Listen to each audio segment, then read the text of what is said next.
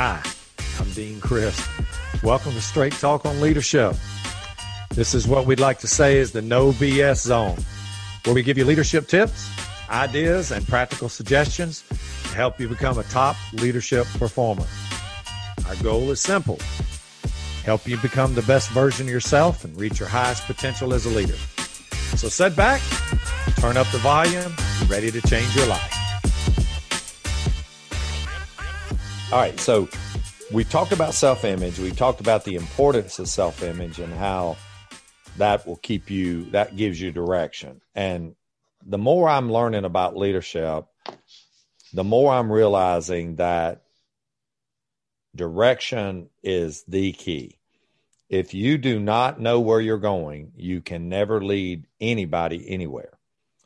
And you got to know where you're trying to take people. You got to know what you stand for. You got to know what the foundational components are, but you literally have to know where you're going. Because if you don't, you will be guaranteed that you will stay 1,000% where you are right now. And that cannot happen in leadership, because leadership is way too complicated and it's moving fast forward. The train's leaving the station every day. It's picking up speed as it's moving out of the station. And there will be a time when you just can't get on it anymore. Now, let's talk about self-mentoring for a moment.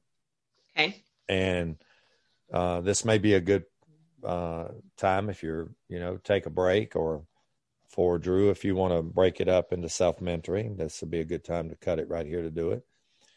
But let's talk about, this is part 2 of creating the best you as a leader. And it's the part where we talked about self-image, how important self-image is. Now I want to talk about the importance of self-mentoring. And self-mentoring is the ability for you to get yourself better. Now, let me talk about mentoring first, because mentoring actually comes from the book, The Odyssey, where the Odysseus was going to war and he left his son for 4 or 5 years. And he actually had a slave that worked in his house called Mentor. And he actually asked his slave to take care. The slave was also a friend, and he asked the slave to raise his kid and to help his kid during those formative years of teenage years. And the slave's name was Mentor. And so it actually comes from the ability to help others reach their potential and to grow them in the way, in the path that they should go.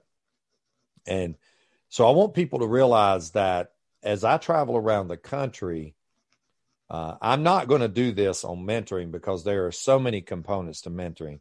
I'm just going to do this on self-mentoring because this is a quick, fast way to get yourself better, because the mentor-mentee relationship is a little more complex.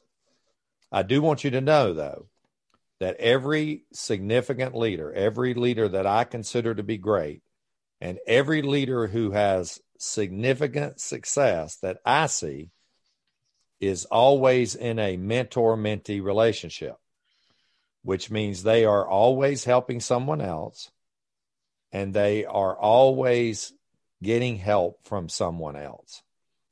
And the reason for that is because you cannot get your best or be your best without someone else guiding and directing you and checking your back and your 6, or checking behind you to make sure your path is where you need to be. I don't care how good you are. I don't care. You have got to find someone to help you, and you have got to find someone to help. When you find someone to help, you're actually directing their path so that they need to go where they need to go to get better. And when someone's helping you, they're helping you direct your own path. And that is so significant, because you need that as a leader. Now, what I'm going to talk about today is a thing called self-mentoring. Means that when you don't have that mentoring relationship, it does not mean that you cannot mentor yourself. And matter of fact, I highly recommend you mentor yourself, but do not use self-mentoring as a substitute for finding someone to help you get better, or a mentor. I want to make that really clear. Self-mentoring will fill the gap, and it's really, really important, but it is not a substitute for connecting with other people and finding someone to put you and keep you on the track. No, I think that's a good thing. One of the things that you always talk about is that the higher that you go in the organization and you get to those chief executive positions, especially, the self-mentoring becomes really important because it becomes part of kind of that self-healing process when something doesn't go right. What would you say to our chief executives out there in terms of finding someone else to mentor them? And then when to use the self-mentoring versus finding that other person that can kind of serve as a mentor to them? Yeah, and that's a really good question. Self-mentoring is what you do every day. You will not have a conversation with a mentor every day. Generally, a mentor is used when you get fairly reflective, or you're in a bind and you need some help, or you're kind of stuck, or you get a good idea and you want to run something by somebody. You know, those are generally, or you got something you want to send and you're not sure if you take a look. I mean, those are generally not everyday occurrences, conversations with mentoring, because one, a lot of people can't find somebody to put that much time into you, and you can't put that much time into someone else. So those are not, that's why self-mentoring is so important, is because you can do it every day. And I recommend self-mentoring every day. Mm-hmm, and mm-hmm. Self-mentoring is part of a thing that I call self-healing. And if you don't self-mentor, you will leave gaping wounds open in yourself, and you will leave these uncertain things that you need to do and gaps you need to close and bridges you need to build. You will not do it because you'll wait on a conversation with someone else, or, you need to self-mentor every day, because that literally is like puts the Band-Aid on the cut. That literally stops the bleeding. And it also keeps you on track. Remember, self-image, your self-image is going to take a hit every day. I want people to be clear about that.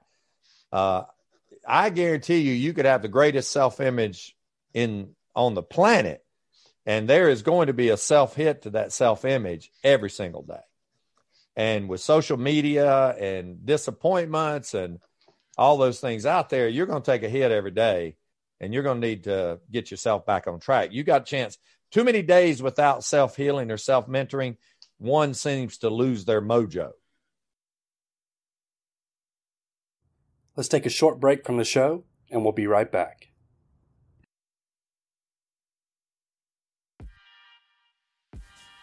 Hi, Straight Talk listeners. This is Kelly Corbin.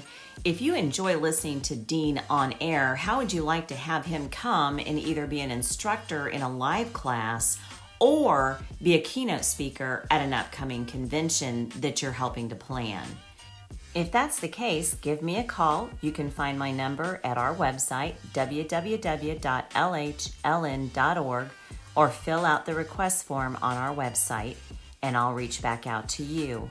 We look forward to working with you to grow future leaders.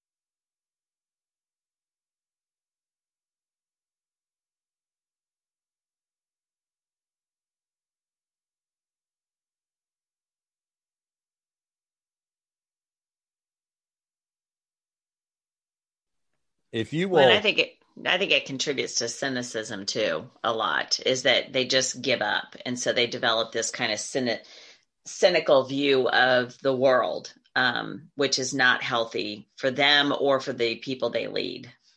No, I mean, I agree. I mean, you tend to create this paradigm of the world that's not that great when you don't self-heal or self-mentor.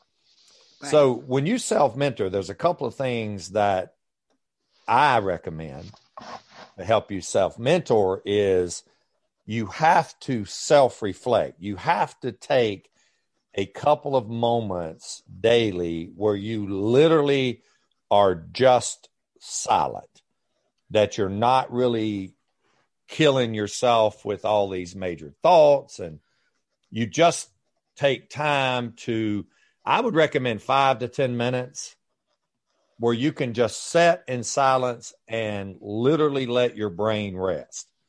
These are self-mentoring techniques that have really worked for me. Is just, and Kelly, you'll hear it with me. We've worked together for a number of years, and you know when I need it. I'll tell you, look, I gotta take a few minutes just to be quiet. I gotta listen to myself here and take a few moments, and so you got to do that every day. You got to find time to just.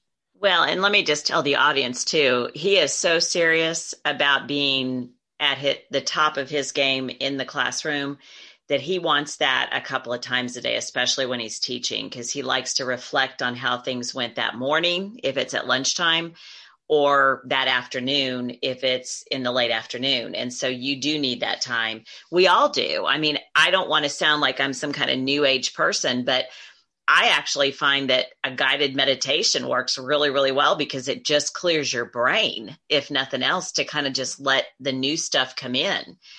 So you're not just dwelling on the past, but you're kind of setting that aside and you're allowing your brain to kind of empty out so that you can let something new come in. Well, you know that I do this every day when I'm teaching. I generally don't schedule anything around lunch. Yep. Or anything right after in the afternoon, because I am sitting at lunch, and I will sit in the car a lot of times and just close my eyes and think about, all right, where did we go this morning? Where do I need to go? What was the reaction? What are we trying to do? What are we trying to accomplish? And I'm almost self-healing and reflecting at the same time to try to move forward. And you need that as a leader. If you don't, you're going to blow a circuit. Yeah. So you got to self-reflect. One of the ways that I use what I call visualization, and that's what a lot of people call it, is I just see myself performing at the top of my game as a way of self-mentoring. So I literally, when we talk about self-image, I literally see myself executing those things I'm trying to do. In part one or the earlier part, we talked about the 3 people. I almost always see myself doing that. Like I find myself doing it. And I say, okay, this is what that looks like. It's like if you're a basketball player, you see the shot going. If you're a baseball, you see the ball being hit. So I find a way to self-mentor by just taking a moment to see myself in that meeting where I'm executing those things that I want to execute. Like if I want this point to get across, I practice it and I see it. Right. So self-mentoring is practicing, executing, and visualizing the execution of what you're trying to accomplish. That's self-mentoring. Another thing that I use with that is I find a way to read, and I read in kind of several ways. I read first to make me better, which means that I read something that I know is going to push me to think at the next level. And then I read for fun, just something mindless to give myself kind of that break. Mm-hmm. Like I will read, find something, a funny story, and just read it or watch a video that's just funny. Right. I mean, that kind of creates this self-mentoring where it's getting my brain this rest. And then I read for content, where I'm adding to my intellectual capital. Yeah, I hear you. So if anybody needs to know what those are, like I'm reading something I can use later on, whereas when I said I read to push myself to get better, that's when I might watch a David Goggins thing, or I might watch something where I think I'm missing this point on doing this. I will read or I will watch a video to really get myself better. Then I watch to fill my intellectual capital, and then I just watch or read just for entertainment. So those are self-mentoring things that I kind of do. Now, one of the most important components of self-mentoring is to keep score. You have to keep score of how you're doing. And once you keep score, you kind of have this moment where you say, how did that go? Okay, now, how did that go? And then what did we do? How did that work out? Was that a productive time for me? Was I at my best? Was I not at my best? Why didn't I do that? And I am constantly keeping score in the classroom on an hourly basis. At every break, I'm evaluating where I'm at score-wise. Yeah. Because I know that if I'm behind on Monday, it's really hard to catch up Friday. So I have to catch up on Tuesday and bring everybody to where I'm trying to go, which is a lot of reasons why I do recaps in the classroom and I do those freestyling, is so that we can keep score to fill any gaps the person in the classroom might have to the material, because we don't want anybody left behind. When you're keeping score, you are finding who's left behind and who's not. You're finding who's ahead and who's behind. Yeah. So I like that. Yeah. I use self-mentoring a way of keeping score. Mm-hmm. Mm-hmm. So let's do a quick recap here. Remember, our self-image is we provide direction. It's a way of motivating. It creates a mojo for us that gives us the result we want. Now, we talk about mentoring. We talked about we have to take a moment where we just reflect. And then we have these moments where we see ourselves performing. We see ourselves in that meeting, or we see ourselves on that phone call, or we see that thing that we're trying to accomplish. We visualize, right? And then we find a way to read, and I read through Twitter, I read through Instagram, I read through all those things on LinkedIn. LinkedIn, all those things. I'm using that as a source to help mentor me. Right. And then I keep score. And so those are things with the self-mentoring and the self-image that are really, really important. I think those are great tips and advice. And, the keeping score has been kind of revelatory, I think, for me this year, just in terms of staying on track with some of the goals I have both personally and professionally. So, and people may not realize this, but you and I keep score every day of where we are. We do. Yeah. I mean, I have my little chart in the back of my journal that I literally track every day, those numbers. So, and we keep score in for Leaders Helping Leaders Network and our podcast and everything. I mean, we literally, we keep score a lot. And so we do that as a way of measuring where we're at so that we don't get too far behind. So, and it's really important for us to do this thing. So, all right, folks, I hope you've enjoyed the self-mentoring, the self-image podcast. As always at LHLN, we are always trying to help you become the best version of yourself, the best leader. In return, it helps us become the best version of ourselves and our best leader. We're excited for the future, what we got going on. We've got classes after class requests for them. We just sent my third book, Leadership Recipe, to the publisher. That's going to be coming out in the fall. We really hope that you'll get a copy of that. That's a whole different type of book that gives you the recipe for leadership success. I was so excited to write that one. And so we just got a lot going on. And Kelly's pushing the envelope with the content in the class and pushing the envelope with the contacts and our network. And it's just been amazing to see all this happen. So, Kelly, thank you for joining us. I appreciate it.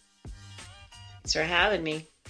All right. And, folks, as we always say, you know what? Keep turning up that volume. Keep changing your life. Keep making a difference in people's lives out there. That's what we're all about. And you know what, folks? Thank you for joining us today. Until next time, I'm Dean Chris. Thank you for listening to Straight Talk on Leadership with Dean Crisp. Make sure you like and subscribe to the podcast so that you don't miss an episode. You can go to www.lhln.org to find upcoming classes where you can book Dean for his new class. And you can also check out his new book, Essential Leadership Lessons from the Thin Blue Line. Thanks again, and we'll see you next time.